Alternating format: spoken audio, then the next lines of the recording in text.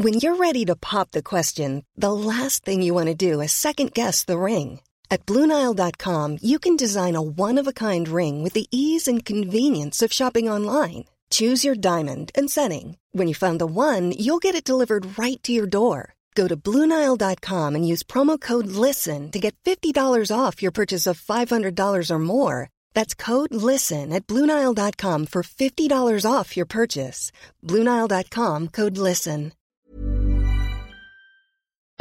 It's that time of the week again, the Rugby League rant, fifth and last. Put on your headgear, chuck in your mouthguard and get ready for an hour of nothing but NRL talk.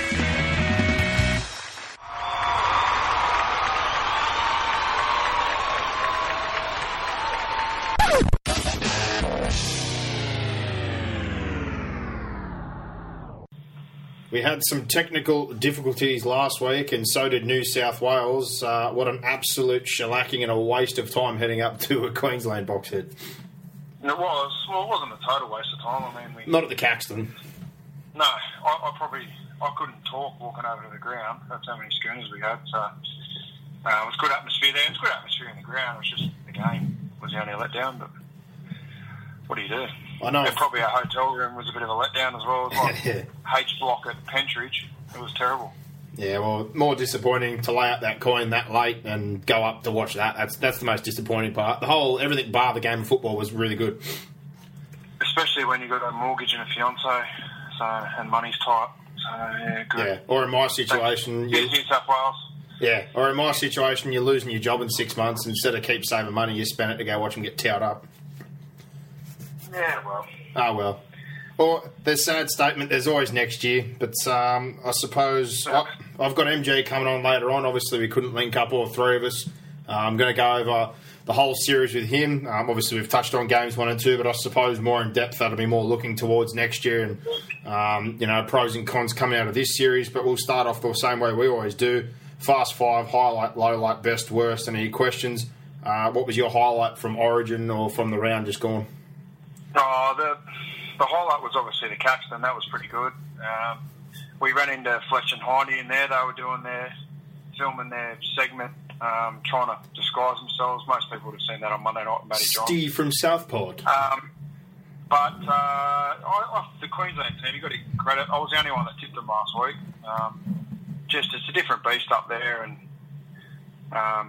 they were brilliant. You got to give them credit where credit is due. It was hard to watch as a Blues fan, but they were fantastic. I certainly didn't see the 50 points coming. I thought it was going to be a tight game, but I guess when you give away 70% of the ball, then that's what happens. Yeah, I'm 100% with you. Mine didn't come from Origin. My highlight was Friend's bomb catch. He's never jumped for a bomb in his life. Then the cartwheel, and then just that whole play that ensued, the try assist from Sean Johnson, feigned to go the short side, got that flick pass back out to Tompkins, and they still found the corner through Lola here, even though there was 3 covering defenders. And the Warriors were outstanding on the weekend. That was very, very fun to watch. Yeah, we're obviously going to get into it later, but I thought Melbourne were pretty good as well. I thought that was probably the highest quality game of the weekend. Yeah, it was a pretty good game of football, no doubt about that. What was your low light? Leaving at half-time. We left at half-time. Yeah, for anyone out there, you may lay the boot in later on, but honestly, when you travel all that way on an early flight and spend almost $500 each, $1,000 total, plus alcohol and all the rest of it, to go see them be down 22-2. Even our cousin made an effort to come to see us at the ground last minute, and by the 50th minute, they'd let 2 more tries in. That was enough for us. We went back to the Caxton and continued to party because that was a lot more fun than watching them get shellacked. Yeah. I'm still bitter and twisted about it. Yeah, well, I think that probably makes me even more bitter and twisted that Laurie Daly just comes out and goes, yeah, just one of those things. Just didn't see it coming. Yeah, okay.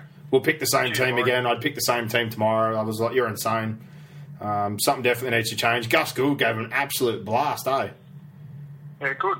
Yeah, 100%. And I agree with some of the things you said about the media and everyone kind of twists it and picks it. And I've said it to you. My biggest issue with us is we pick our side around them. So we picked Beau Scott to counteract Greg Inglis for those few years in the centres, and now we still do that with him, to beat up on Thurston instead of picking a back row that, we believe in, or we pick Josh Morris even when he's in bad form purely because we think he can stop GI. We never ever pick a side that we think can win. We pick a side to do what we think can stop Queensland, and it hasn't worked. It's been 9 out of 10 now, and it's still not working. Yep. We need to do what they do. Same as Game 3, and that shows the difference again. Everyone said, they don't have 4 forwards. How stupid are you? Well, look what happened. They did what they thought was right. They didn't listen to the media. They didn't listen to us. They didn't listen to any ex-players or any experts. Queensland and that side, Mal Meninga, his staff did exactly what they thought was right, and they beat us 52-6. That's the difference. Yep. That's the difference. I'm getting angry thinking about it, but what about your best of the round or your best out of Origin? I thought the best player was Blake Austin and Brett Stewart. I thought Blake Austin was he lit it up on Friday night. The game was over before it started. And then Brett Stewart last night was very good, but that's the Titans. Titans were disgraceful last night. That's the worst I've seen them play since they sacked Cardi, and I had the shits last night, big time. I think, like I said, that effort was there, but it seems after the break and all those near losses or close wins that the effort bubbles kind of burst. They look very flat, and it was pretty disappointing. Yeah, well, the effort bubble should never burst. That's. Nah, and it was, like I said, I felt sad enough because I thought Daniel Mortimer really tried hard, but without much avail. There wasn't much cooking for him. James Roberts' few touches were good, but he got no decent ball. But I thought Nate Miles was the worst of all people to come back from Origin. He was terrible. He was awful. He pulled that ball out when Ballon was on the ground and looked at the ref and said, "Look, I got the ball." He didn't lose it, you idiot. You can't just take it out of his grip when he's on the ground. He didn't have control of it. Still, you can't yank the ball out. The tackle was finished. The referee didn't call it, so... Yeah, but the tackle as well. It's just a coach killer. Yeah, but tackle's not finished. The tackle's finished, and he hasn't dropped it. He's juggled it, but he's still got it. I'm a bit over him playing his best 3 games in Origin. It's frustrating. Yeah, well, that's one upside. He's going, so like I said, I've said it to you, and I'll say it again. If I'm a Titans fan, as hard as it's been, I'd much rather them do what they're doing now, which is not paying overs for Hodkinson or anyone else on the market, and actually getting players they want, not tying themselves to someone just to panic. I think the results are going to come, but it's not going to be overnight, that's for sure. Yeah. My best was the Warriors, simply again. Just outstanding to watch. Their forwards were brilliant. 15 offloads in the first half. Ben Madaleno, Mannering. Bodine Thompson, I always thought he was a good player, but I didn't think he was as good as he was. But now that he's gone back to New Zealand, he's fantastic. And Sean Johnson with a pack that's going forward and a bit of help from Townsend, it shows how good a player he is as well. But just the brand all around, they were very good. Yeah, big test for them this week. Yeah, real deal this week. This could bank them into the top 4 quite securely by 2 wins, so this is a real good opportunity. Your worst, I guess it's going to be New South Wales and the Titans like me. Yep. And I'm also going to throw Newcastle in there. They may have fought back, but dead set. Losing 11 of your last 12, that's disgusting. Yeah. And all those signs came up. They got the reverse streak going on. Yeah, and they had the signs at the start of the year. We don't need Wayne. Well, I think Wayne's pretty happy with himself right now. No-brainer. No-brainer, yeah. Oh, there's only so much you can do about culture. You can go he jumped off the Titanic. Oh, well, he knew. He did everything, and now, like I said, you listen to the ex-players that are saying the things about the club. He tried to change the culture. If the master coach can't change it, no one can. That's just... Yep. That's a burning wreck. So, sorry, Newcastle fans, but... that's a sad story coming out of that one. But questions, what do you got coming out of this round or from Origin? What would you have said if you were Laurie post-game? Oh, I can't say it on here without many, many expletives, but that would have been probably the most bitter and disappointing thing I've ever seen, in particular given the circumstances, the way they carried themselves, the comments, how much swagger and confidence they had. They didn't back any of that up going to that game. They thought they had that one. I've got to be honest, I would have just walked in, looked around the room, probably shook my head a few times. Walked out. Cracked the VB and just walked out, yeah. Got on the bus and gone, there's nothing positive that I would have been able to say. So that their first grade footballers, and that's an Origin decider. It was a disgrace. Yeah, gave up. There was no fight in that, none at all. Any other questions? No, that was, I wanted to get onto the old Newcastle signing Trent Hodkinson, because you've been into him and about not signing anyone. It's a panic signing. Sign Trent Hodkinson. Yeah, it's a panic signing. There you go. That's why I said I'd rather him not panic and not sign anyone. I'm not asking them to sign just anyone, but there's some players that have been available on the market that they could have gone in for, and of all the ones they went in for a bloke that's not wanted, and they paid him overs. That's stupid. They did, and that's why I said I didn't mind them not signing people. So, anyway, we've been over it 1,000 times. But yeah, well, they're retarded, so that's not my fault. But that's a dumb signing by them. New Zealand, top 4, is it possible or not? Yeah, why not? Why not? But history tells you this is where they tend to dip a little. Yeah. So fall off. Yeah, it's definitely possible, but is it likely? Probably not. I'd probably say it's more likely that they end up in the bottom half of the 8. Manly, will they scrape in, or they need to basically win every game bar 1 or 2? They've got to go 7-1. Yeah. And 6-2 maybe. Yeah. Like, it's too much, isn't it? I just think it's it's unlikely. They've got a very, very tough run. They got a very rough run home. And the last one, minor premiership, I'm pretty sure we can dictate that it's down to the Broncos or the Cowboys. Who do you think gets home in that race? Well, the Broncos have got a 6-point gap on third place. Look, it's going to be one of those two. I don't know. If I had to bet on it, I don't know. Obviously the Broncos have got the 2-point gap, so you'd have to favour them. But if you said to me tomorrow they're playing each other, who am I tipping? I'd tip the Cowboys. So. I thought the same thing, but the more and more I watch Brisbane defend, and especially that Melbourne game and then the weekend again, I really don't know who I'd tip. I really don't know. It also depends where it is. If it was at Suncorp or if it was at 1300 Smiles. Yeah. Do they play each other before the end of the year? I'm having a look now. No, I don't think they do. I don't think they do, but I know that the Cowboys do play the Roosters, so that could have a bearing on who finishes second if the Roosters continue to win. Yeah, well, the Broncos haven't got an easy draw. And the Warriors, like I said, they play the Roosters this week, so that is a possibility for them to get 2 wins clear of 5th place and move themselves, right into a run for the top 4. So, the Roosters could. I think they play both the Broncos and the Cowboys. I don't think they can. Even they could jump in, but it's highly unlikely. They had a huge run, and then they had losses from the other 2, and to win basically all their games, I think. Yeah, close enough. I think that's what I was going to finish on. I've got Tigers, Eels, Titans, Knights, Manly. They're all gone. In limbo, Penrith, Raiders, Sharks, and Dragons, just because of the draw. I think holding on is the Bunnies, the Storm, and the Dogs to a spot in the 8, and I think you can lock in the Roosters, the Cowboys, the Broncos. And I can't believe I'm saying it, but I think you can almost lock the Warriors in. I had a look at their draw, and even though this is a rough run home, I'd lock them in the 8. No, I'll lock in Broncos, Cowboys, Roosters, Rabbits. Broncos, Cowboys, Roosters, Rabbits. That's about all I'm willing to lock in at the moment. And I'll punt Knights, Tigers, Titans, Eels. Manly. That gives me. No, I'm still probably a week or 2 for Manly. And that means I've got eight teams fighting for 4 spots. I've got the Warriors, the Storm, the Dragons, Bulldogs, Sharks, Raiders, Panthers, Seagulls fighting for 4 spots. Well, I did a ladder predictor. If I had to put me knackers on the line, I'd say Warriors, Storm, Dogs, and either the Panthers or the Raiders. Well, they seem to be. I did 2 sides, I think, that are hitting a bit of form. I did a ladder predictor last night. Obviously, for and against makes a difference. So any time a team won, if I thought it was going to be a decent win, or not an easy win, I made it 20-10. If I thought it was a close game, I made it 12-10.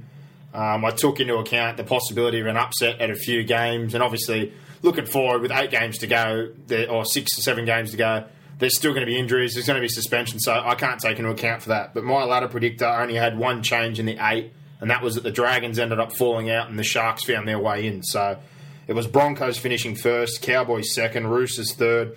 The Warriors got 4th, the Bunnies got 5th, Sharks got 6th, Storm got 7th, and the Dogs got 8th. Yeah. That was the ladder predictor. So that's just a rough guess. You obviously can't take anything off it this far out, but the only change was, the Dragons fell out and the Sharks found their way in. So, and it was a massive logjam though. at the bottom. The Raiders, the Panthers, everyone was there all on 28. So it was for and against, and I think the Sharks got on to 30. It's definitely not going to play out the way you ever do it on there because, like I said, so much is going to happen between now and the end of the year. But just roughly going off that's what I got. So see how that plays out. But that wraps up the Fast Five. We'll jump into the reviews of the games from the weekend. Friday night, Canberra, 36-22 over the Newcastle Knights. You pretty much summed this one up. Just so much early energy from the Raiders. They just carved them up. Austin had a hat-trick within the first 15 minutes. Newcastle just wasn't there, and by the end of half-time, it was 24-4. They got a late try, but the Raiders were all over them. Well, they were, yeah. They just blew them off the park easily. So the Knights made a run at the back end of the game. I think they had 60-40 possession of the ball. Yeah, weird. I don't know. It just shows me that the Raiders got more potent attack. That's all that means, really. I'll tell you what, Ricky Stewart. I mean, the conditions suited. The Knights are just, I don't know. They seem to just play in a shell, and then the last 20 they opened up. So they're just going to go out and play footy. And that was the thing that I liked about Rick Stone when he had the Knights there. They were playing an open style of footy, so hopefully he can get back to that. Maybe he's trying to hold on to some of the values that Wayne Bennett was trying to instill there. But just for the roster they've got at the moment, I think their strength is just playing loose. Well, we saw the first few games. The first few games, they tried to be angry in the middle and then get the edges early. And then after one or two tough losses where they tried to do that in the rain, which, that's not rocket science. That footy doesn't work in the rain. They went back to being defensive, which I don't get it because that's not hard to figure out. That didn't work in the rain, sure, but on a dry track or on like a fast track, you can play that brand of football. Yeah. And that, like you said, that's their biggest strength. They get so much out of their outside backs. Uate's, hasn't been too bad this year. Gagai's been deadly.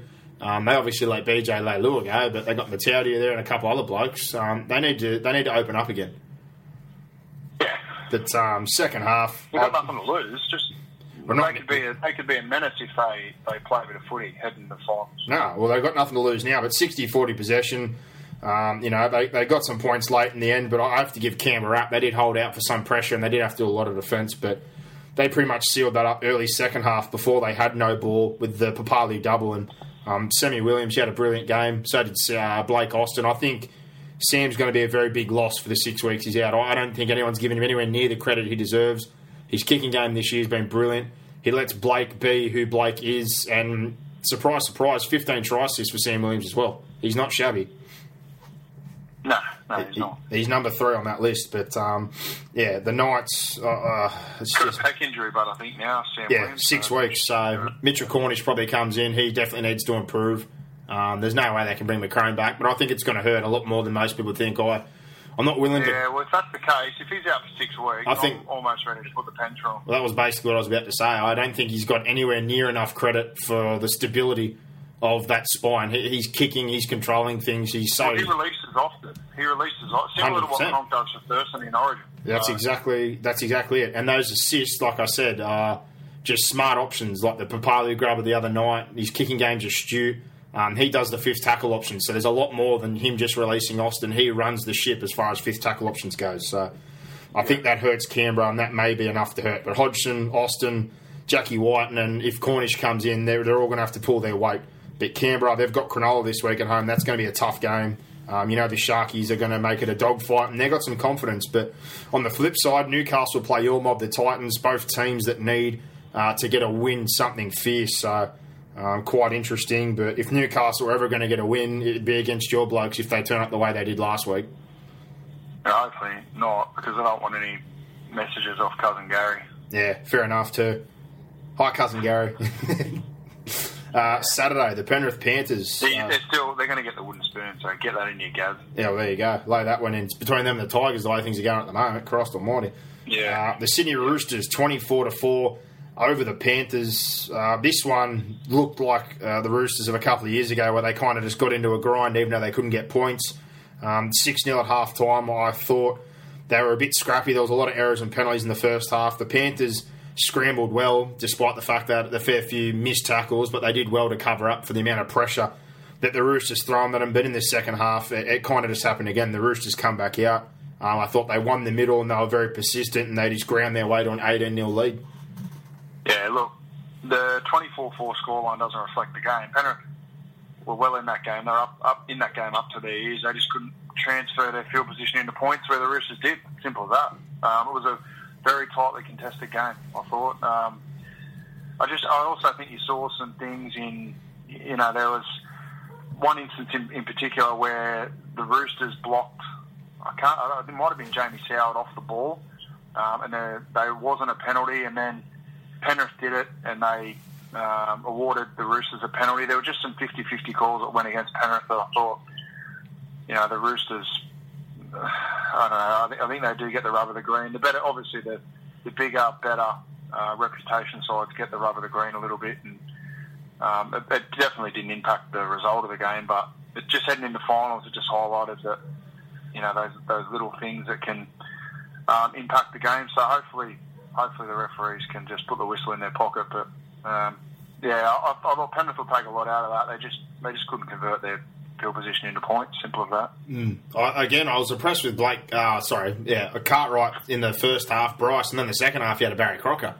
I just think it was frustration. They were just they couldn't get over the line. Yeah, they were forcing things, but he finished up with 4 errors and 2 penalties. You're going to have those days during this period, but you definitely don't want to the style of play he plays, it's going to be conducive. Oh, that's what I was going to say. It's going to be conducive, but with time and the more NRL and the more time he spends on the field, he's going to get better with his options.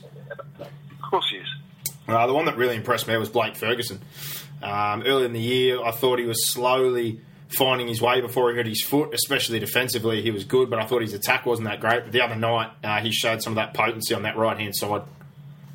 Yeah. Him, Orbison. He was good. Orbison and Sean Kenny-Dow, they've struck up a nice combo. And it's quite scary, actually, to think that he's benched Aiden Guerra. I know it's been the origin period, but I think it's also got to do with Orbison playing so well during that period on that edge. So I don't know if Guerra will get his starting spot back. And it's not a bad thing that they've got a loaded bench with Napa and Evans on there. No, he will. He will. But the only downside of that one... He'll go in there. He'll go in there this week. Yeah, well, it'll be interesting. He'll go back to the bench. Rory Hargraves is very, very good. The only downside is Tokiaho has been brilliant, went off with an ankle injury and he couldn't put any weight on it. So yet to hear anything about that, but have to see what happens there. But massive clash this weekend. The Roosters, they're at home with the Warriors. They got the job done during Origin, but the Warriors are in much better form now. This could really separate themselves, get them a couple of wins clear in the top 4. And same for the Warriors. If the Warriors win, they can drag themselves clear of the sides under them, hopefully, and start pushing for that spot. But big game for both sides. The Penny Panthers, they travel this Friday to play the Melbourne Storm, Cameron Smith's 300th game. So that's a really big game for both sides, trying to hold a spot in the 8. Or Penrith's trying to find their way in. But Saturday, the Dogs, 8-16, they went down to the Broncos. This is the first ever time the Broncos have gone undefeated during the Origin period. Yeah, well, a lot of people tip the Dogs. You know me, I'm not real big on the Dogs at the moment, just because they don't know their identity. They're not playing to their strengths. We've said it 100 times.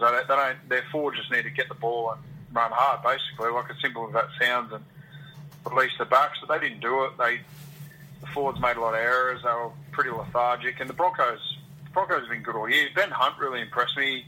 Threw some really nice passes in this game. Not passes that he'll get credited with try assists on the stat sheet, but his passes were the reason they got try scoring opportunities.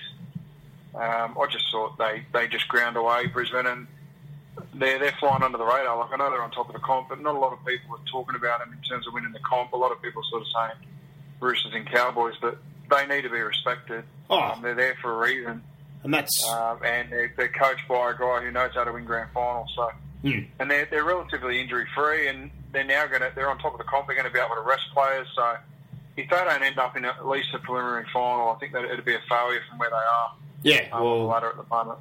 Losing Maguire was a big loss, but I thought Fido was outstanding in the front row, and Corey Parker off an Origin game, he was awesome as well. Those two in particular, I thought they really led. They won the middle against a much bigger side. They won the middle, and their defence, like I said before, I think they're the best defensive side in the comp. Yeah, they are. Yeah, 100%. But 57% of the ball, they ground their way. They won the middle. I thought Milford again, along with Hunt, that combination's coming on really nicely. And McCulloch's almost the forgotten man. I think he's been close to the best hooker this year in the NRL. Yeah, he's been good. He's not getting much love, but there's a lot of little things again that if you don't watch closely, he's been close to the best 9 in the competition. I watched him on Saturday night, and I have to agree with that. It's just been week by week. Almost every time we do our 3-2-1 points, I really find myself almost wanting to always give him something every week because it's just the tackles, the amount of dirty work, the ruck work. He's come along in leaps and bounds. But the Dogs, I'm with you. They still don't know their identity. Wasted chances. They had a late opportunity, and Bayer took that 20 restart, but the missed conversion before that leaves them sitting in 8th, and the Broncos obviously at 1st. They got the Tigers this week, the Broncos, so this is a good opportunity again to grab another win and further distance themselves. And the Bulldogs, they've got Parramatta. They're 4th from their last 5, but they haven't really had a tough challenge, I suppose. And we're going to really see where Parramatta's at this week when they play the Bulldogs. Yeah.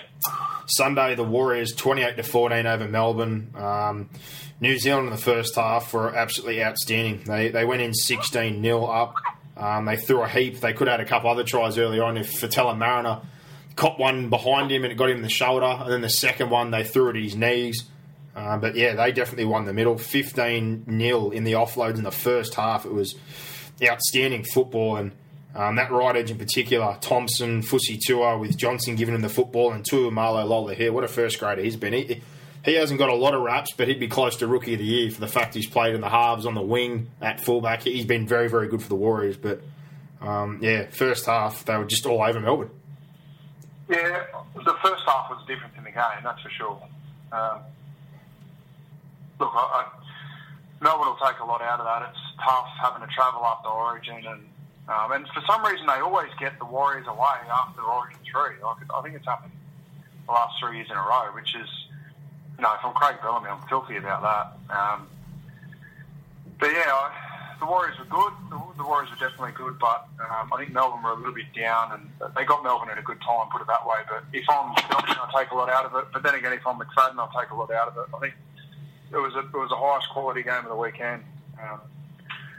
So I think both teams would, definitely got to consider them as top 8. If not certainties, they're going to be very, very strong chances to end up in the top 8, probably in the bottom 4, or more likely for. I think for both sides, they're going to end up in the bottom 4. So. Melbourne aren't making the top 4, no way. I thought Melbourne fought well in the second half. They obviously grabbed a couple of tries there. Kenny Bromwich was pretty good. Cooper Cronk didn't have the best of days, as did Smith, probably not have the best day. But once they fought back in, that freak try from Nathan Friend, taking that bomb and doing the somersault, like I said, followed by that flick pass on the short side there to get the ball back to Tompkins, who found Tuimalola here. But that last try as well, when Sean Johnson, Munster didn't even get a hand on him, it was just thin air. It was one of the best steps I've ever seen. But if he takes this form... That was the point in the game where I was like, mate, Melbourne are going to come get him here, and then he did that. And that might be the difference in Newcastle, in the Warriors. I think that's what they've got to do. They've got to take games away from the opposition. They sort of get to the point in matches where they get bored. Well, they just get to that point where they're like, the game's probably won here, and then they just switch off. So, that was good to see. That was a real positive sign. If I'm taking one positive sign out of that game, it was that they got to like the 65th, 70th minute mark, and they were in a 50-50 game, and they closed it out. Yeah, I take the fact that Johnson iced it, and that the forwards did what I want to see. They played hard, direct, and they'd offloaded until the cows come home. And good quality offloads, not dodgy ones on the floor. Those second phase players are as good as an extra tackle when you work teams over, and I think that was a massive difference, taking the gas out of the tank of the Storm as well. Ben Madalino, Simon Mannering, Thompson. There's a lot to like about the Warriors. There's no doubt about that. And this week they get the Roosters, like we said, that's a huge game. Melbourne, they get the Panthers. That's a massive game at home. Cameron Smith's 300th.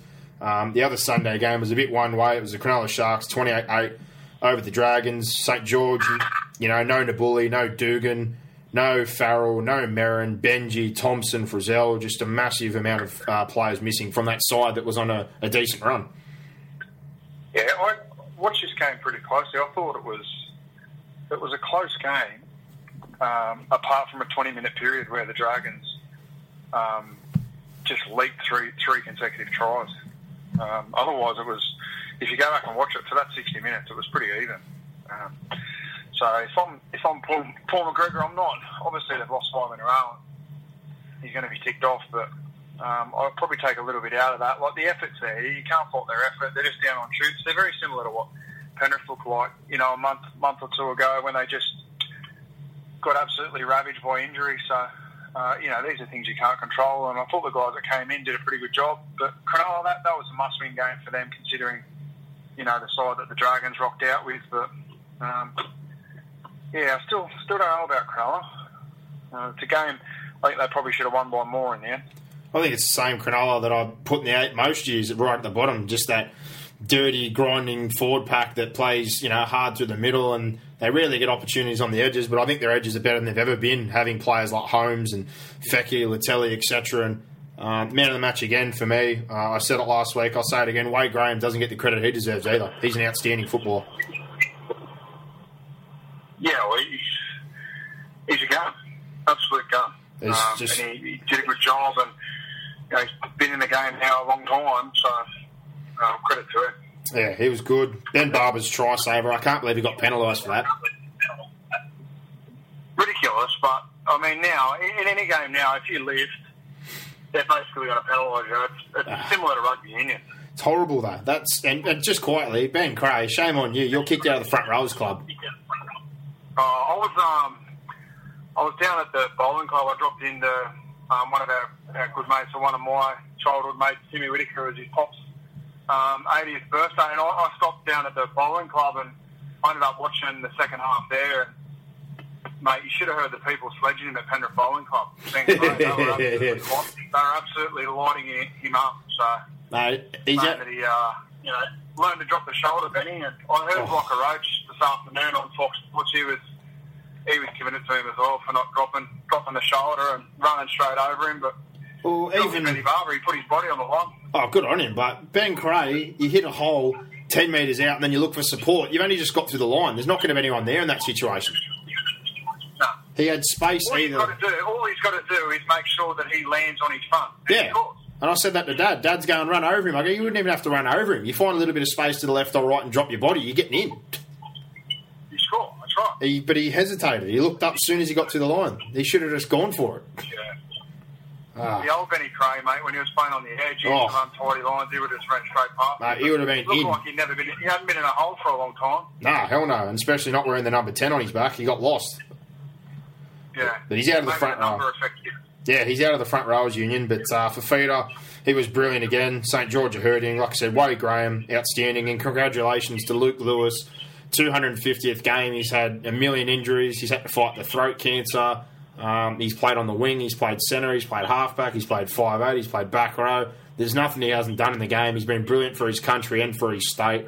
And, rightfully so, he played well and scored on the day. And he's got over 100 first-grade tries. He's been a brilliant servant to the game. So I heard Joel Kane on the way home, or on the way to the bowling club on Sunday, spruiking the win-try combo. If you had Luke Lewis into the Sharks to win, it was like $8. And obviously I can't gamble, but I thought, that's not bad. That's not a bad price. And then sure enough, he good odds, jumped over and scored, and the Sharkies won. So well, I thought about there would have been obviously a few people that followed him into that bet. So. Yeah.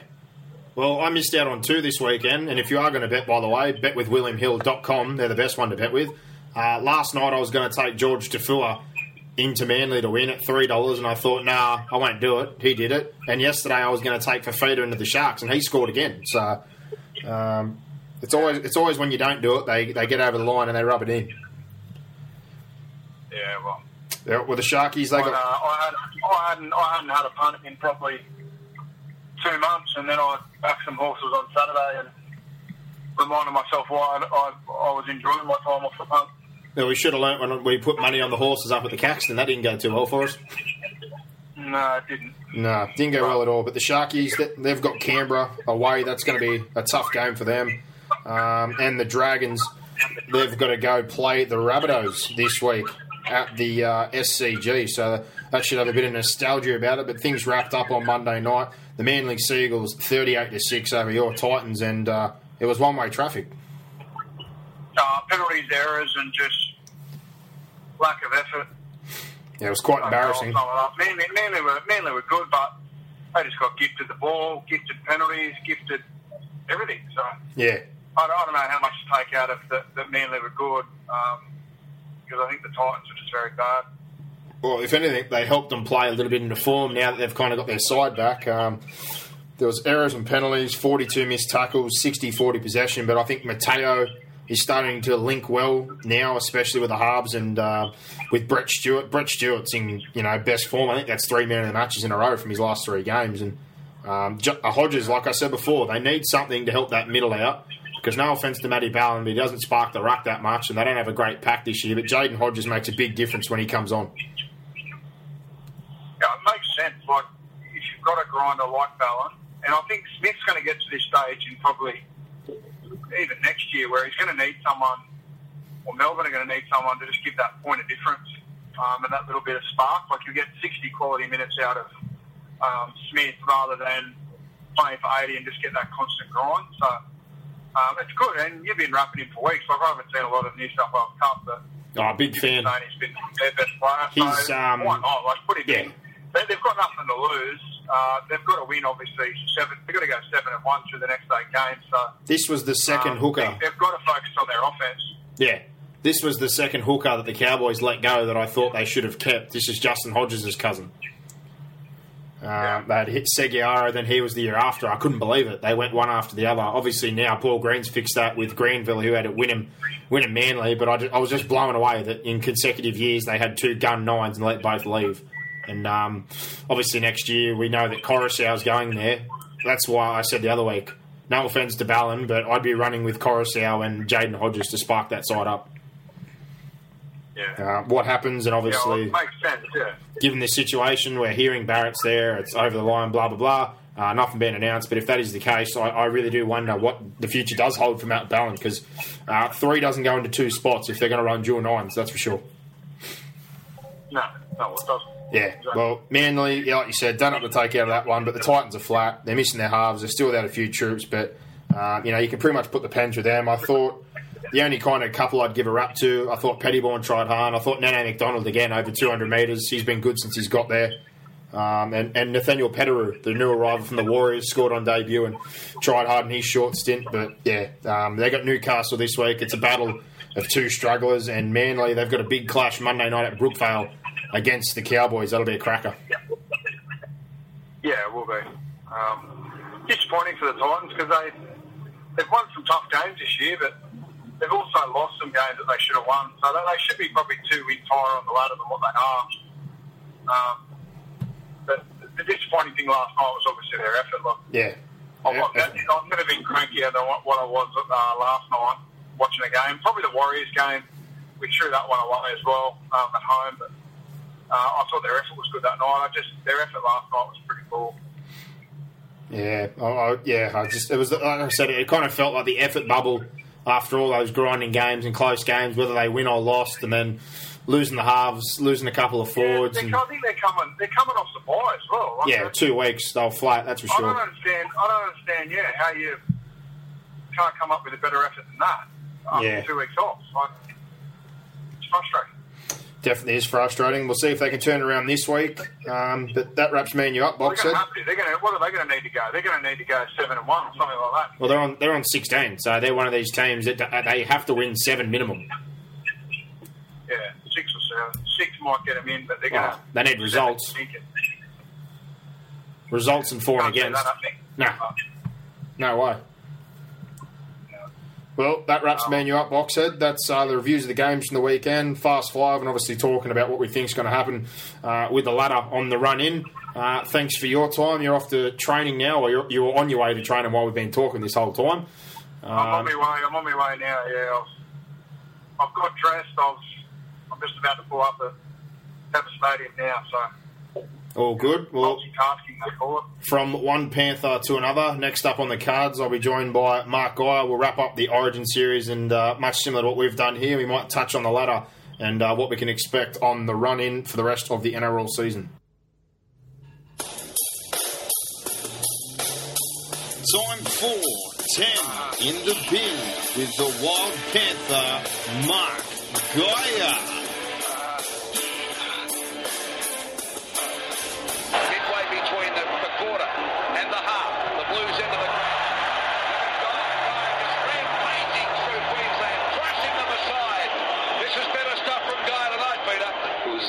as far as I was concerned, and I went to wreak as much havoc and chaos as I could. And we welcome back the Wild Panther, Mark Gaia. Hello, Laurie. Your team didn't go too well, mate. What happened? Well, Mark, to be honest, I just didn't see that coming. I just don't know what happened, but I must say that Lenny's quite disappointed, my brother from Tenterfield Titans. He gave me a call and said that I should be sacked and strung up publicly and rocks thrown at me. I can't say I agree. I'm proud of the players and the team, but back in 2016, hopefully, I get a gig. If not, I don't know what I'm going to do with myself, but I just didn't see it coming.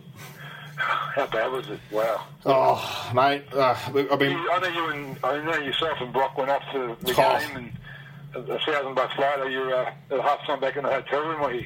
Mate, back to the Caxton. I said that to Brock. I looked at him. I said, "Look, I had a good buzz going before we got here. Let's not ruin it. Let's not ruin the trip. Let's go back to the Caxton." He was buzzed. I was punching schooners into him left, right, and centre. He had that many cups in front of him. He didn't know what was happening.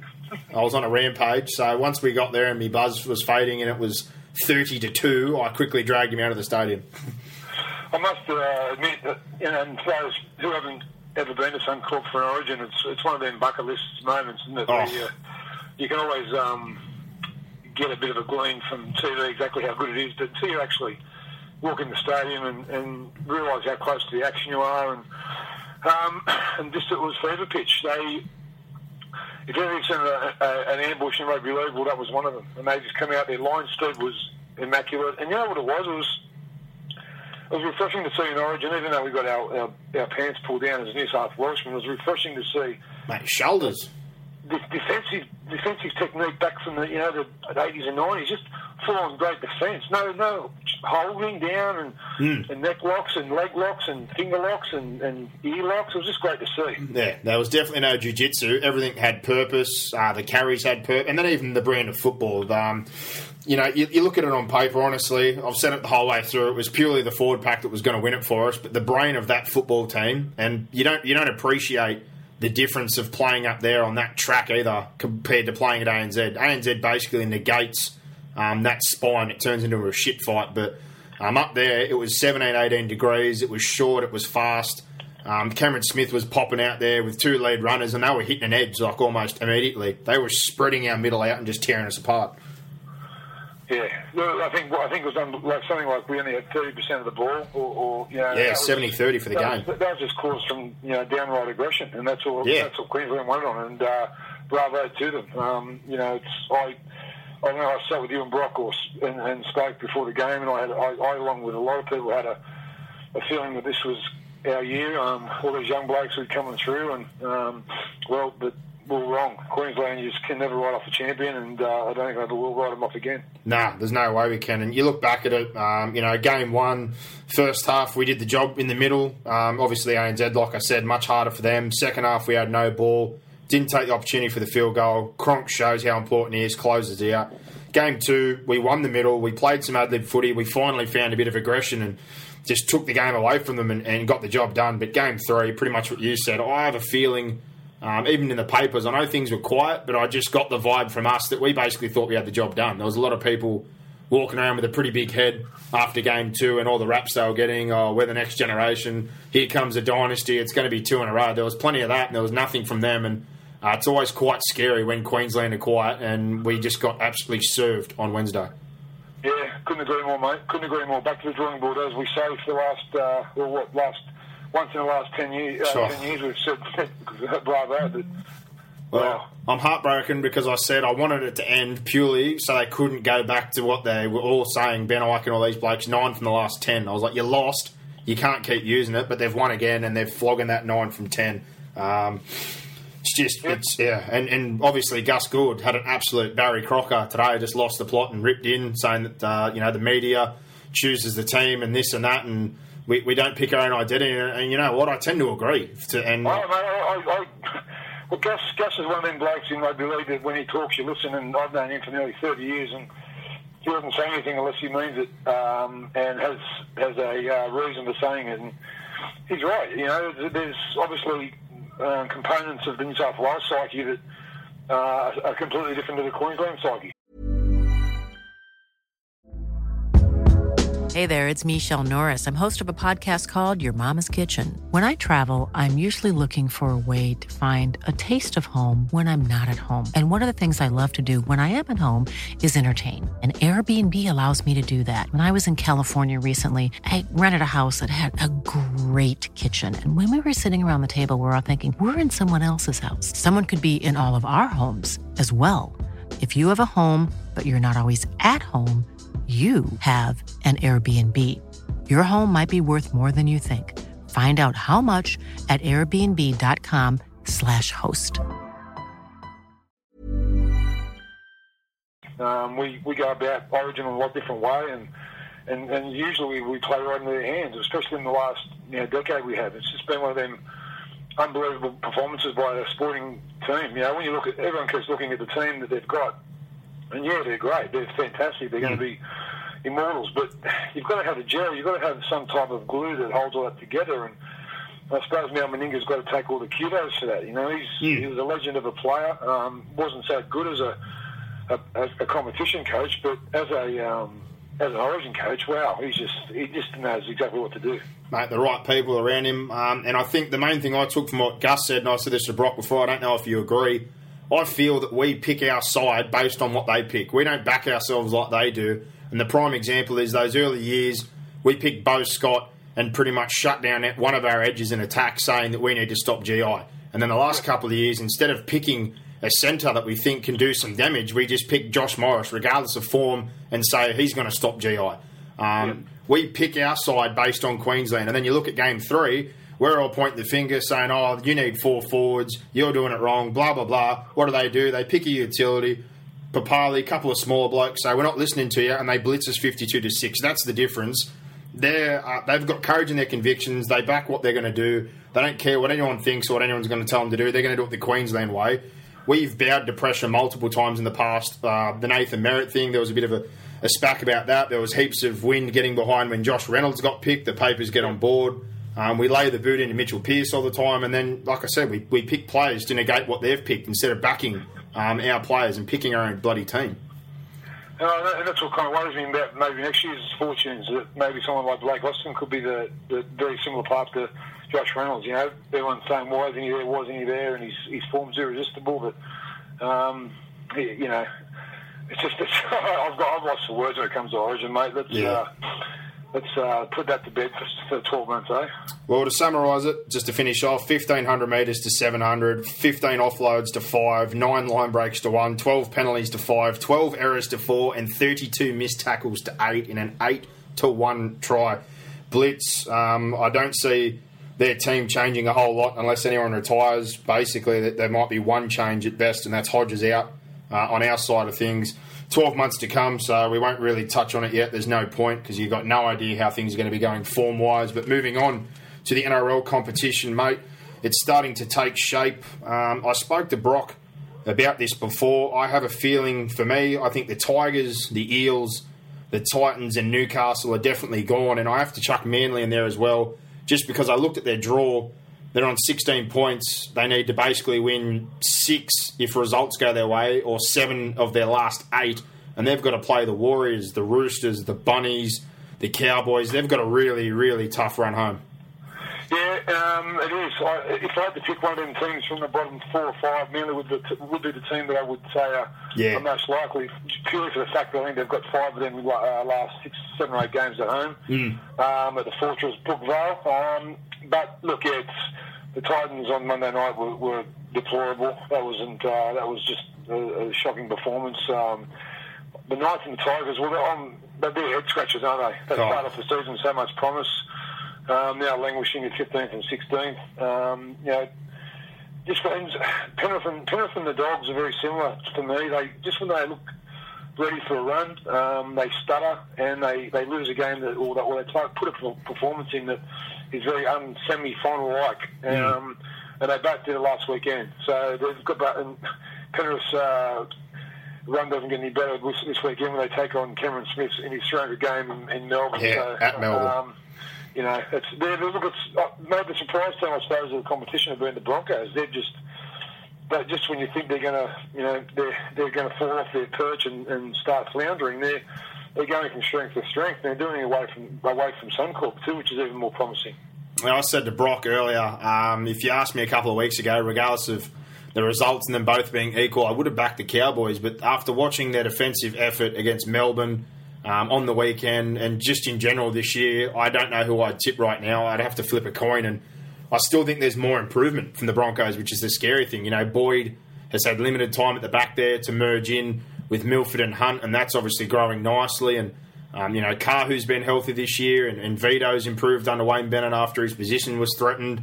Thaide's grown another leg. They're just getting such a good role. And then, again, Thaide a couple of years ago in the front row under Griffin looked horrible, and then he was absolutely outstanding against the Giant Dogs pack on the weekend. Wayne Bennett has just really done a number and changed the culture there. Because, to be honest, the roster didn't change a whole lot. Like, Boyd, you basically can't count yet because he's barely played.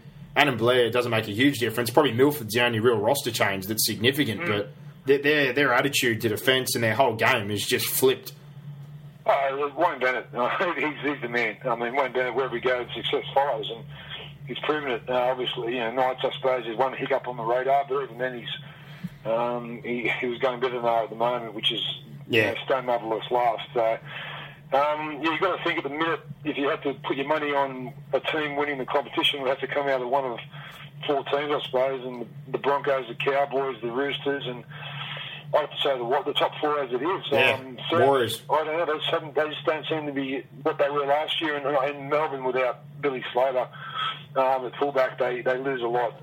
They are just the potency level just drops dramatically, and I think the Dragons are starting to lose a bit of steam as well. Look, the Dogs have still got it in them. I wouldn't not say that they can't win a comp. The smoky might be the Sharks. The Sharks are just playing that gritty footy that no one likes to play against a team like that. And who knows how far they can go. I get the feeling, I said this to Brock, I put them in my 8 all those other years, but it kind of feels the same to me that in a finals game, if it come to a shootout for points, I just don't see them being able to come up with the points. Melbourne, I'm with you. I put them in the bottom of the 8. I don't think they'll threaten for the title. Billy makes just such a difference. They'd have to completely flip their attack to make a difference. The Bunnies I've got a little head scratcher on just because I'm commentating this week the New South Wales Cup, the Bears. Kirizani Orvar's back. He played obviously last year, made a big difference in the centres. Yep. Paul Carter's obviously been signed there. He's playing, so if they can get him onto the bench playing well, and Kyle Turner's back from the spinal injury, he was obviously good for him. So there's 2 potential grand final winners from last year, and Paul Carter, who I think can bring an attitude that they're definitely lacking in the middle this year. That'd be an interesting game to watch. That's 3 names there that if they were in obviously Paulie Carter. He's at his demons, and it's good to see him go through the right rehab and get back on the field because he's too good a player to be lost to the game.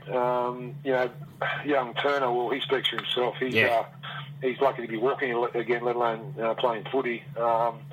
That'd be a bit of attitude at South, I suppose. There's a lot of attitude with Burgess and Theo, and they're 2 blokes who have got a presence on the field. And when you look at, even though Glenn Stewart is one of them players you pick every day of the week in your team, he doesn't exactly strike fear into the opposition like I suppose Sam Burgess or Ben Theo did. But they've got to find ways to win in other ways. And as long as they've got a big dude at the fullback that they call GI, you can never underestimate them. 100%. If they can get Isaac Luke to spruik up, he hasn't looked the happiest. Obviously, the situation there has been quite public. But I think if he spruiks up, Reynolds stays healthy. He's barely played this year. If that all clicks back into gear and Paulie Carter and Orvar can bring a little bit of attitude back to the edge in the middle, they're a bit of a dark horse for me. But I've got the Roosters, the Cowboys, the Broncos like you locked in. I think the Warriors are my other one.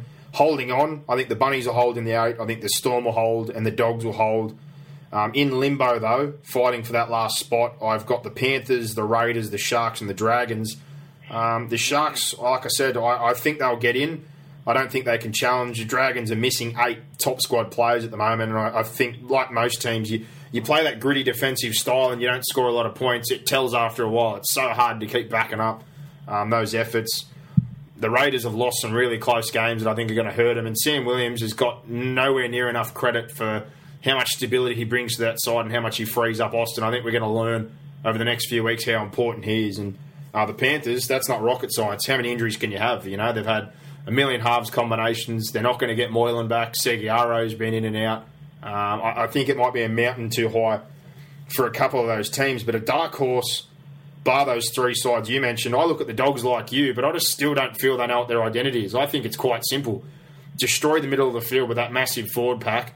Let Leisha probe and get early ball to the Morris brothers and, you know, Laffey and these kind of blokes. But they just seem content sometimes for everyone to think that they're a halfback.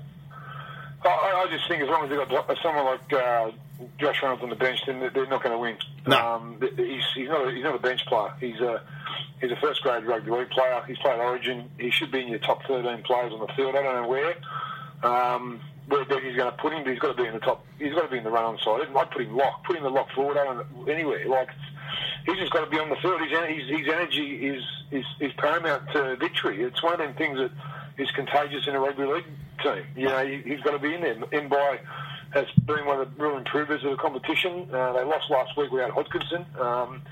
You know, so I suppose the audition was there for Reynolds, but he's playing like he's under a lot of pressure, Josh Reynolds, and he shouldn't be. Yeah, well, he's playing like he's playing for a contract or something, and that's wrong because he's a kid who's I think who gets by on, you know, softly, you know, and I think he's definitely a bloke who you should persevere with in a starting team. Well, I can chuck it out there right now. Des should put it to bed this week. Trent Hodkinson's going to Newcastle. That's done and dusted. He, unfortunately, yes, he did play Origin, and the papers will have a field day, but he wouldn't be on my side. He's not going on the bench. He's not staying.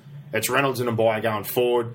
Simplify the game plan. Those games they were so dominant through the middle, they look outstanding, and that's how they made the grand final last year. Come finals time, they just destroyed the middle of sides. They got quick play the balls. They fed Laffey when he was healthy. Now they've got both Morrises, Laffey, Curtis Rona.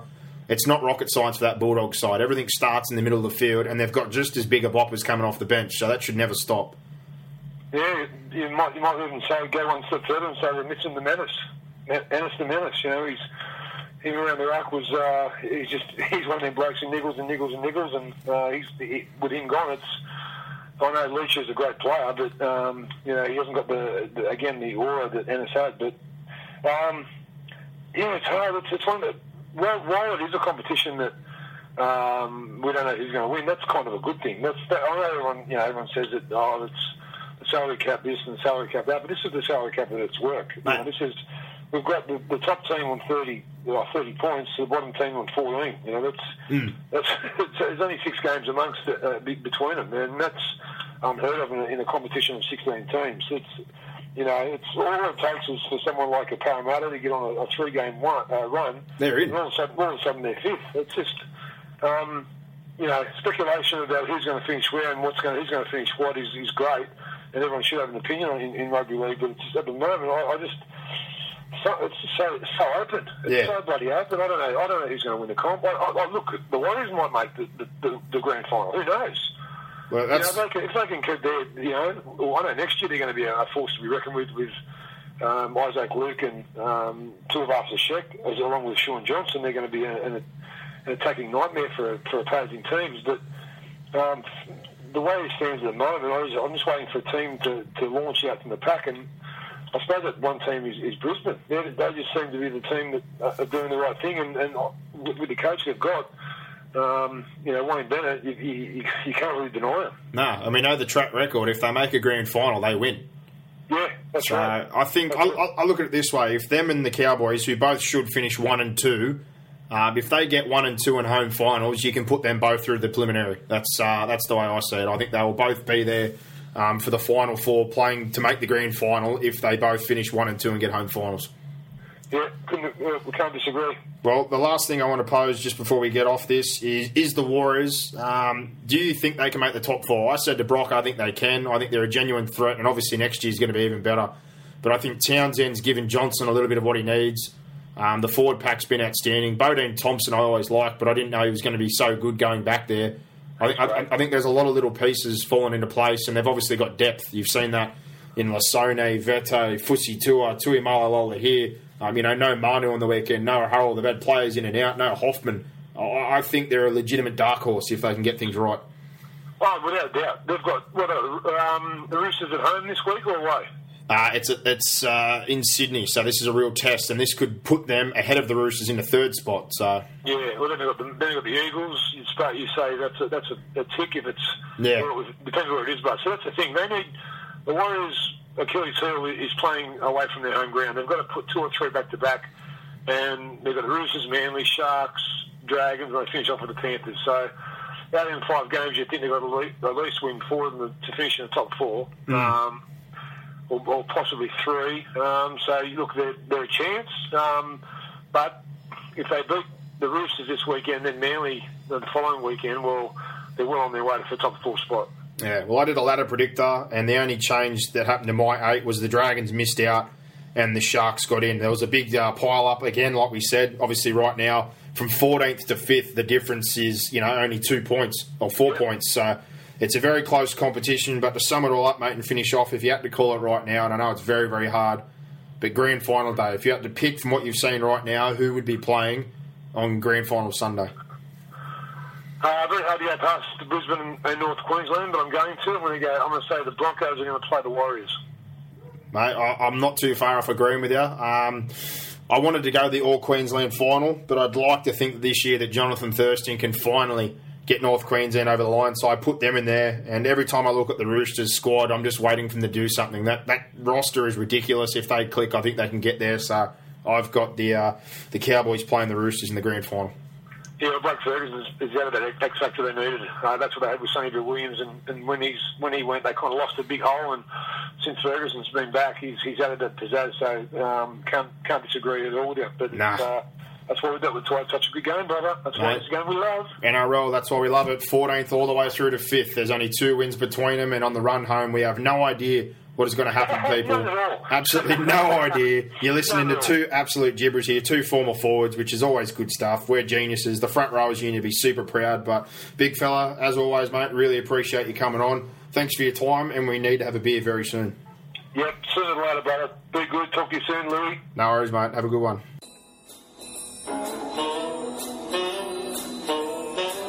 Now, it's time for your weekly dose of goss from Mr. Gossip.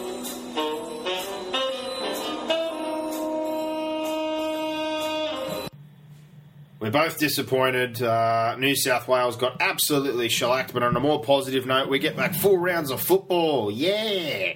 Exactly, mate. Sounds a bit like sour grapes, but you know what? At least we get full footy back again, and more importantly, Super Saturday. I love my Super Saturday. So, I guess good luck to Queensland, but it's a game that I don't think I'll ever be watching again.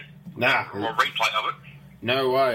Even I had MG on earlier for an Origin review, and to be honest, once we started touching on the subject, we didn't even really go into depth. We got on more about the finals run purely because what else can you say? We were absolutely out enthused. We were shellacked. They got their shoulders into us. They made it like an older style of game. The whole weekend was scary thinking about it, to be honest. They were quiet. They didn't say a word. Everyone said, here comes the New South Wales dynasty. All our blokes basically had that look that they'd already had the job done, and they got ambushed. They got absolutely towed up. Yeah, believing their own hype, maybe. They could have been guilty for that, New South Wales. But look, at least on the night, you couldn't blame the ref. You couldn't blame injuries. They were I don't know if you could say out enthused, but they just seemed better mentally prepared than us. That's what scares me. The response wasn't even there. There was no urgency shown at any point. Even at 22-2 down, there was no one blowing up and trying to rip and tear, or just at least make a physical contest of it or earn some pride back. We basically rolled over.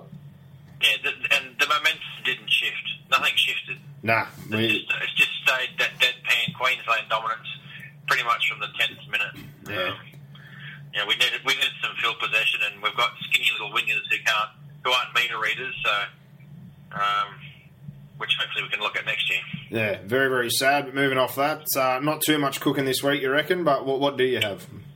Yeah, pretty quiet this week, mate. But I've got a few things there that we can touch on. First of all, we'll touch on Dane Weston, the former Panther, now at the Melbourne Storm. He's just signed a 2-year deal with the English club Lee. Look, 28 years old, Dane. He's played a few good games this year for Melbourne, but I guess at 28, he's been around for a while. He can get good money in England, so good luck to him. Yeah, can't really blame him for that. Bit player at Melbourne, like a lot of those front rowers have been over the last couple of seasons, but I have a few friends playing over there at the moment, Halifax, Bradford, whatnot. You can earn more money than over here, playing in that lower tier, and there's the possibility of moving up to the Super League. So you get to travel a bit, open some doors, so good on him. Yeah, that's right, 28 years old, so still young enough to enjoy the travel and whatnot, so yeah, good luck to him. And handy player too. 100%. Chrissy Sandow, mate. We've been talking about him all year. Obviously not going to be at the Eels next year, but he will be in blue and gold, but he'll be in blue and gold of the Wolves in the UK Super League. They seem to be the club that are throwing the most money at him. I'm hearing about $600K a year for Sandow, which is pretty much a little bit less than what he's done at Parramatta now. So getting good money, Chris Sandow, does he deserve it? Absolutely not. But, he can get that over there. He'd probably get a third of that out here. Yeah, I suppose, again, you look at the pound, what are we, like 60 cents of the dollar, so, it inflates a little bit on its own purely just because of the currency, but that's the Super League, Players that are struggling over here or have had some fandom over here seem to go over there and make a pretty good wicket, so if no one's interested, that's the best place to go, and they've obviously got an opening now that Richie Myler, who, he's been touted that he was coming here, I think he's signed with the Catalan Dragons next year, so... Yeah, that's right, exactly. And I think with Chrissy Sandow, we all know that he's a talent, but extremely inconsistent. And the UK Super League is pretty much an inconsistent comp where you've got your first-ranked team and your last-ranked team are miles apart. So he may just fit in well over there with their sort of inconsistencies. Oh, mate, that loose brand of football, I think he'll have a field day, to be honest. You watch that, they chuck the pill around. So if he wants to tell Brad Arthur that they should play his brand of football, I'm sure Tony Smith won't complain at Warrington. That's right. Just go out there, do some ad-lib and have fun with it. No worries at all for him. He'll have a field day. Yeah. Sikamaru, mate. Obviously on the move. He's not re-signed by Penrith. Now, the Tigers and Sharks have both had a nibble at him. He's not attracting big offers, obviously, at the back end of his career now. He could be another one headed to the UK, but I hear he's meeting with the Sharks again this week, so hopefully he stays in the NRL. We don't lose another one, but again, another guy who's at the end of his career. Yeah, I heard him personally saying the other day that he hasn't ruled out staying at Penrith, but I really doubt they could table anything respectable or even near what he could probably get from Super League or somebody else. So, I highly doubt he'd be doing that unless he was, absolutely 100% sure that there was a comp on the way or something building and he was willing to take a decent cut for maybe another year. But, probably... Sharks, again, so many back rowers. I still don't understand their thought process. Like, Hyington leaves, but you're not taking away Graham, you're not taking Lewis, they're going to keep Gallen, maybe. It just doesn't make sense to me. Jack Bird can play back row, or he can move out to the centres. They just seem to do that every year. They always buy back rows when they don't need them. Yeah, very, very strange, isn't it? All right, mate, last one for the night, and I guess it's a fairly big one. Ben Teo, we'll see him back next year in the NRL. He's told his manager he's fed up, wants to come back. So will be interesting to see where he ends up. My money at this stage looks like it's going to be the Cowboys. Wow. I can't remember if it was you or your brother wasn't a big fan of Ben Teo, but it'd be interesting to see where he ends up. Oh, we were both a bit frustrated that last year just because every time he has a good game or two, he got suspended. Yeah, that's true. He's a good player when he's on the field, but that's half his problem. He generally has a week or two and then he'd just have a brain snap and get himself sat down for a couple of weeks. But no doubt, he was absolutely pivotal in their grand final run. And I said in our pre-season predictions that I couldn't see South challenging without Burgess, but in particular, again, Teo, you need edge back rowers or you need one or two forwards that just lead from the front and have that zero care factor for anyone else's safety and well-being. And this year they don't have that. They've lost that. Intimidation's gone. His two twin brothers don't really have that same drive without Sam there. There's not an intimidator on the edge. Like Teo just kicks ass and takes names, and Burgess was in a similar mould. But in particular, he was a predator, Ben Teo. Like, he let people know, especially in that finals run, that he was there. So I got no idea how the Cows have got any salary cap room if they're keeping everyone they've got there. But good luck to them if they pick him up. That's a massive signing. It would be massive. They are in talks, so they seem to be number one at this stage. Fair enough. Well, if that's all you got the mailbag, mate, the tips last week, discounting the New South Wales game that we both got wrong, the normal 6-game round, you got 4. You got the Dragons and the Titans wrong. I got 5. I backed the Dogs and they let me down again. So you're on 69, I was on 68. Now with that, we're both on 73. Heading into a full round, finally. We're back to a full round.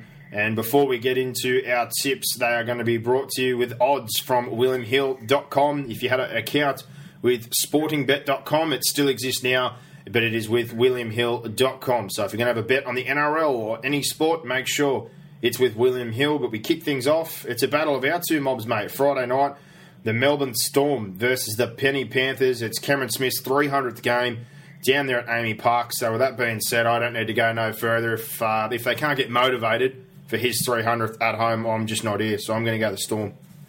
Yeah, and one of Blake's playing for Penrith, so you've got to go heavily on Melbourne. Oh, ruthless.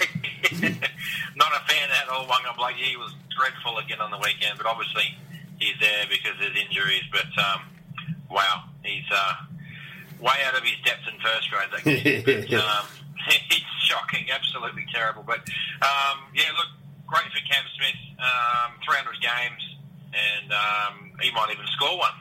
Mate, I'll tell you what, I gave Luke Lewis a big rap earlier, so I suppose I'll give my Cameron Smith spiel here right now. And the whole time that I've been alive, and more in particular watching football and being a Melbourne fan, there's been some absolutely outstanding players, and I've been given no more joy in the time I played myself nor watched than the time the big three have been there, but more particular Cameron Smith. He's just... I'm still mind-blown from the bloke that come in. He still looks exactly the same. He's built like an accountant. He's an absolute freak. He's the smartest footballer I've seen while I've been alive. And you hear these blokes talk about blokes, in the past that I've never even seen play, giving these kind of raps. You'd have to think he's pretty close to the top of the pile as far as nines are concerned. And he's definitely going to be an immortal. There's no doubt about that. Yeah, definitely. I think it's in the same vein as Wally Lewis for Queenslanders, and who knows the statue outside there one day. Yeah, I think that one's a given, I think. And I don't know about Amy Park or anything. Obviously, it's not really a set venue, but if there's anything in Melbourne that has any,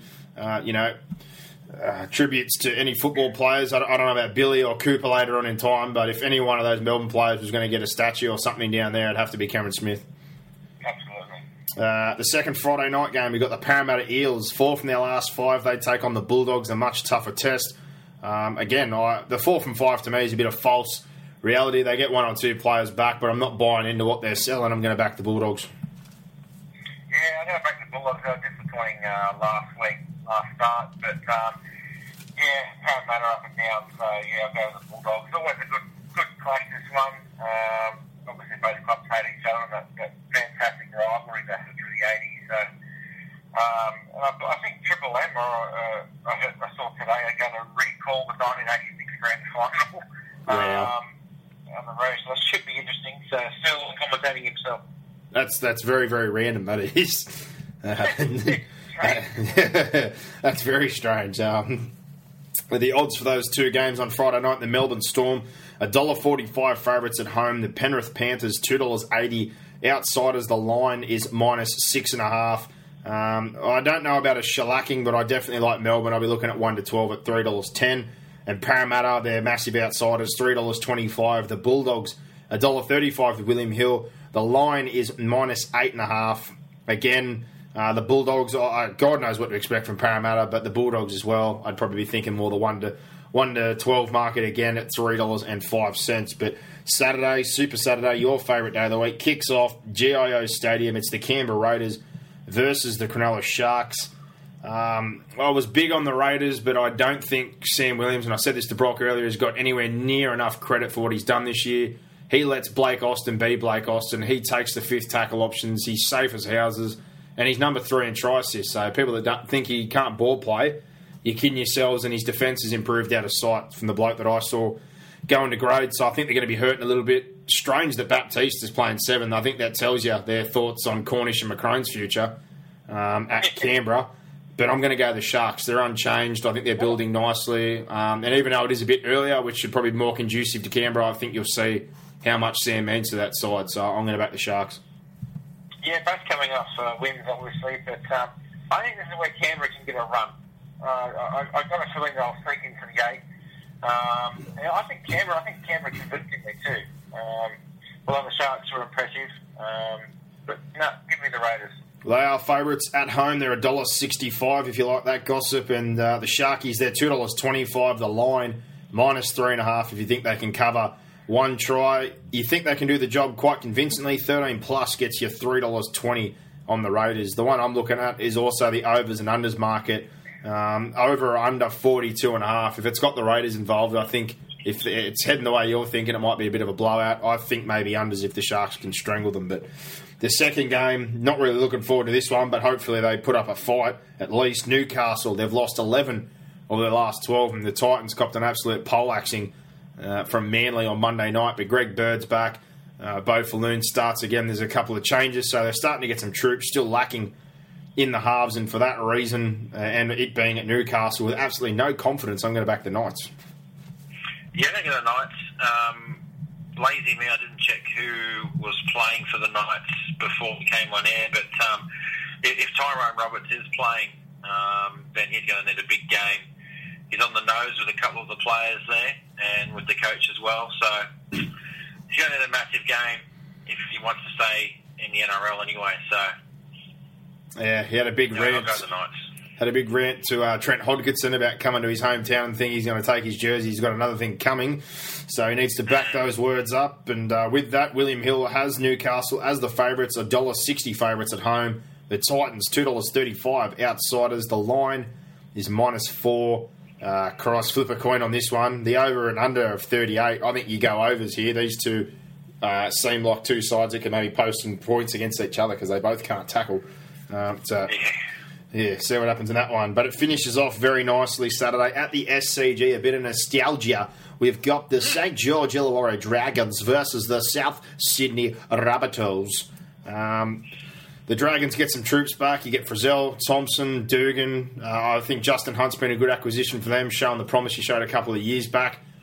But I'm looking at Souths. This, for me, similar to what you're saying about Canberra, there's massive question marks. They have to stand up. This is the game last year where they stamped themselves heading in to the finals against Manly at the cricket ground, so I'm going to back them to stand up on the weekend.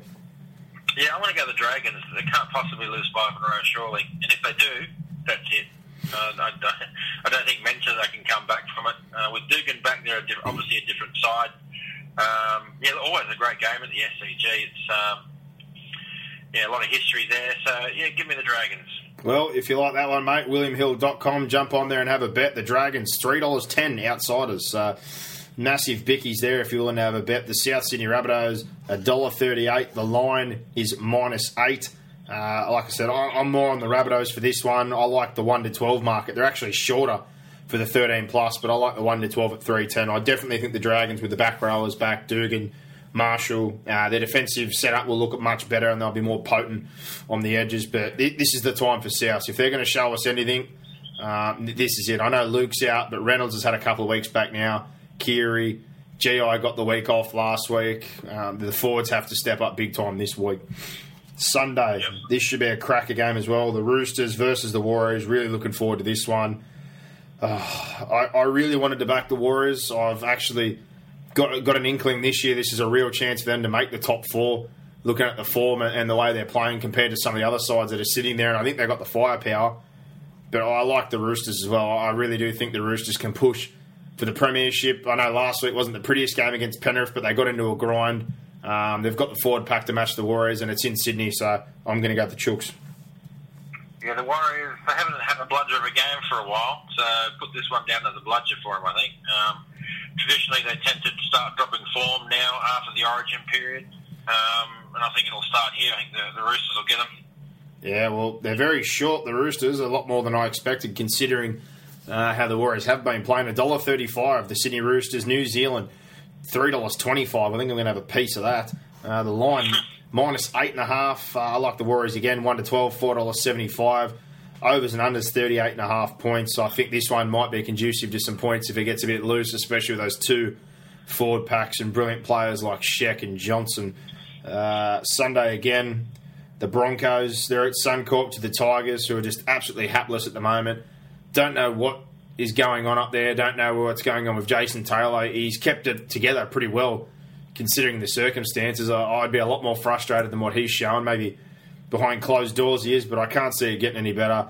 The Broncos defensively are just way too good. I don't know what the Tigers could throw at them, because after some of the defensive displays, particularly the Melbourne one, again on the weekend, got through the Origin period for the first time in their history undefeated. I'm all over the Broncos. Oh, yeah. Broncos will get them. You've got one team that defends well and one team that can't defend. So it could be anything. The Tigers, I don't think I've seen a worse edge defence in a very long time, but they definitely need to go on the market and get some centres or something. But, Brisbane by plenty. Yeah, well, they're $1.15 favourites. William Hill agrees. The Tigers, $5.50, minus 15.5, a massive line. 13 plus, probably not really worth your while if you like that. It's $1.65 for Brisbane. If you think the Tigers can jag the win, even at 1 to 12, $7. So that's some fairly large odds there. But Monday night, this should be a good game. Manly starting to look a lot better now. They've almost got their full complement back. They play the Cowboys, who realistically things couldn't have worked out any better. Thurston had a break. They had the bye, they had the Origin, and then another bye. He's basically played one game in a month.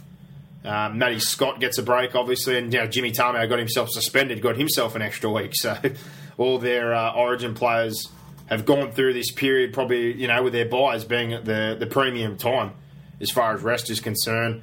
I think Manly are building, and Brookvale's a hard place to play, but I'm still not really that convinced just yet. The Titans didn't really impress me. The week before against the Tigers, again, they beat a side I'm not really impressed by, so I'm going to back the Cowboys. Yeah, look, it's a difficult one. Manly obviously got a bit of confidence now. Obviously know that Bailey Jarrins is staying, so they're a little bit settled. Brookie always hard to beat. Wow, it's a very hard one to pick. I think I will go the Cowboys only because of their number 7. Mate, no one could blame me for that. Our Player of the Year voting, I looked at some other websites that have done it. They obviously don't give points during Origin. Me and Brock do, because in the past, obviously, you've seen blokes almost miss out on the Dally M because they've missed club games. But with the Origin games in club football, I think Jonathan Thurston leads ours by about 8 points. So yeah, so we should. He's a mile ahead right now. It's absolutely ridiculous. We could almost put the queue in the rack. He could have a couple of bad weeks and then start up again in a few weeks' time. He'll win it hands down, I think. Oh, absolutely. And, wow. He's day and light, I think, between first and second. Oh, no doubt about it. Looking back at this one, mate, we've got two different. You gone the Raiders, I gone the Sharks. You've gone the Dragon, I've gone South. It's absolutely brilliant to have 8 games back. Makes the tips more interesting, makes the run home a little bit more interesting for both of us. But before we go, I've looked at the ladder predictor. I did this afternoon and said to Brock, God knows with 8 games left what's going to happen, suspension and injury and form-wise, but I did the ladder predictor and I only had one change. That was that the Dragons ended up falling out. The Sharks came in. I'm wondering, is there anyone outside that you think will come in? I think the Dragons will fall out. I agree with you on that. I think the Raiders will go in. Yep, and I had 4 teams in limbo. I had the Panthers, the Raiders, the Sharks and the Dragons. Obviously, after that predictor, the Sharks found their way in. It was the Dragons that came out. So you think Raiders, you think the Panthers a bridge too far? I said a couple of weeks ago to Brock, I think it was a bridge too far for them. The Dragons, even with some troops back. And the Raiders, I feel, could streak. I'm with you there, but I just feel there's a couple of those close games that they lost at home in particular that really might hurt them in the long run. Yeah, it could hurt them, or hopefully they've learnt from it. But I think the Raiders will get on a run. We'll see this Friday night, though. I really hope they prove me wrong about the Sam Williams thing. But yeah, that to me is going to be a lot bigger blow than what most people think. So when I did my ladder predictor, it finished up the Broncos first, the Cowboys second, Roosters third, Warriors, Jags fourth, the Bunnies at fifth, the Sharkies got to sixth, the Storm was seventh, and the Dogs were eighth. Make of that what you will, but 8 games, the run home. We are on our road to the finals now. Teams will rise, teams will fall. We're about to see who is willing to stand up, but a big thanks to you, Mr. Gossip, and we'll have to wait and see. Storm versus Panthers, mate, on Friday. Yeah, not looking forward to it. Mate, you're as nervous as I am. I'm waiting for us to start a bit of a run here where we're really struggling in the attacking department without Billy, so I really hope they fire up at least, particularly in the middle. I think our middle's been a bit soft the last few weeks, but for Smitty's 300, surely something. I think you'll be fine. Just fire your traffic at Wonga Blake, put the half-wall up, you'll be sweet. Fair enough, mate. Enjoy your weekend, champion. Yeah, enjoy your footy. See you, mate. A big thanks, as always, goes to Mr. Gossip, and the odds from that last game, Manly and the Cowboys, it's $1.91 a piece, so it's pick'ems, $3.50 each for the 1 to 12. It's going to be a very tight contest, but those odds that we just gave you were brought to you by WilliamHill.com. If you're going to have a bet on the NRL or any sport, make sure it is with William Hill, and a big thanks to them for our charity bets. Charity account's doing good this year, helping out the Guide Dogs Association. In previous years, we've helped out the Starlight Foundation and obviously the Shepherd Centre. And also, if you want to have a chance to win a $100 free bet, thanks to WilliamHill.com, keep your eyes peeled for our Pick the Score competitions on games over the weekend. We post them up on the Mr. Gossip page. So the NRL Gossip page, if you head over there during some of the games, look about an hour before, we put up our Pick the Score comps and you have a chance to win a $100 free bet, thanks to WilliamHill.com. But to finish things off, I think Origin, quite disappointing. We're back to the 4 rounds now. That's always an upside. For New South Wales fans, not too sure what to make going ahead, but we definitely need an attitude change, and it got thrown in perspective after Game 3 that maybe we fell in love with ourselves after that performance and talk of dynasties and ending things. The champion team stood up. They took us back down, but I had this written up earlier for when Mr. Gaia was on the show. Obviously, he was still a little bit broken-hearted, but so was Brock. But I looked at New South Wales for next year. Obviously, it's a long way away, but my team, I had Dugan at fullback, Brett Morris on the wing, Jennings in the centres, with Dylan Walker and Josh Mansour on the wing. This is all going off health and form, obviously. Blake Austin and Adam Reynolds in the halves. I think they could complement each other. Austin's obviously unpredictable, willing to run the football. Reynolds good at controlling a game. Woods, Farah and Sarmau make up the front row. The back row, I've gone the clean out. I've gone Corden to start. Wade Graham, one in there. Like I said, I've got massive raps on him. I think he's got Origin written all over him. Josh Jackson at lock. Merrin on the bench. Clemmer, Fafita comes back in for me. I have no idea how he dropped him. In the 17th spot, I've left open, but we've got plenty of options as far as forwards go. If Gallen does stay around, maybe they can rotate him in off the bench if that's something they want to do. Ryan James played some City Country. Vorney, there's a couple of blokes there. I think Hoffman would be out of the loop. Both Scott out of the loop, all these kind of guys. Luke Lewis probably out of the loop next year. But Tarek Sims has been in some camps. He could possibly for that spot. Tyson Frizzell, Bryce Cartwright, if he brings the right kind of attitude. And the only other thing I had is a back line. If they really wanted to get Moylan in there, if they were worried about creativity, you could possibly not go the Walker option, or you could not go Jennings. If they went that way, you could go Dugan and Walker in the centres. Dugan did a really good job defensively and moved Moylan to fullback. That's another way you could head with things. But you look at the Queensland side, I look at them for next year, realistically. If Billy's back, GI goes to that centre spot that Hodges left, Chambers is there, Gagai's on the wing, and as far as the forwards go, no one's retired, so they could basically pick the same side again minus Justin Hodges, which really works in their favour. And they've got a great deal of depth in their halves positions. DCE, Hunt, Milford, Hooker, they've got Seguiaro, Friend, McCulloch, and in the forwards they've got Napa in waiting. Maguire's going to be back from his injury. Corey Oates is only going to get bigger and obviously develop. Gavin Cooper has been outstanding. They took Corbin Sims into camp. Chris Grevesmill, I got a big rap on. So tough times ahead maybe, but I think it's about time we finally back up these couple of players and stop picking teams given the circumstances of trying to defend what Queensland do. We, New South Wales, need to get an identity where we pick players that we're confident in and play the football that we want to play, not try and counteract what Queensland are doing, because basically we're conceding defeat by being so negative from the word go. But last plug we've got here, if you want some help with your betting, if you're tired of constantly losing money to the bookies, it's time you join the NRL Profits. Over 70 units of profit in season 2014. The service includes quality betting recommendations for rugby league, including the NRL and the Super League. So you get the best of both worlds there.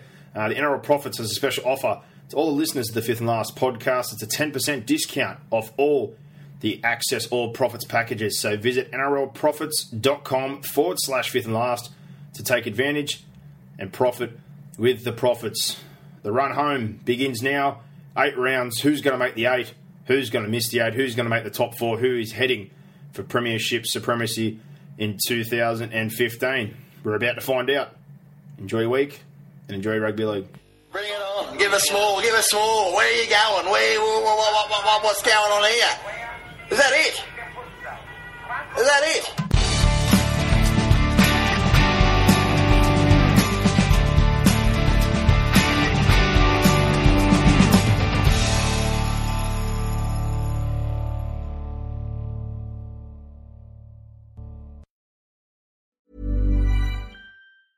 Mom deserves the best, and there's no better place to shop for Mother's Day than Whole Foods Market. They're your destination for unbeatable savings, from premium gifts to show-stopping flowers and irresistible desserts. Start by saving 33% with Prime on all body care and candles. Then get a 15-stem bunch of tulips for just $9.99 each with Prime. Round out Mom's menu with festive rosé, irresistible berry chantilly cake, and more special treats. Come celebrate Mother's Day at Whole Foods Market.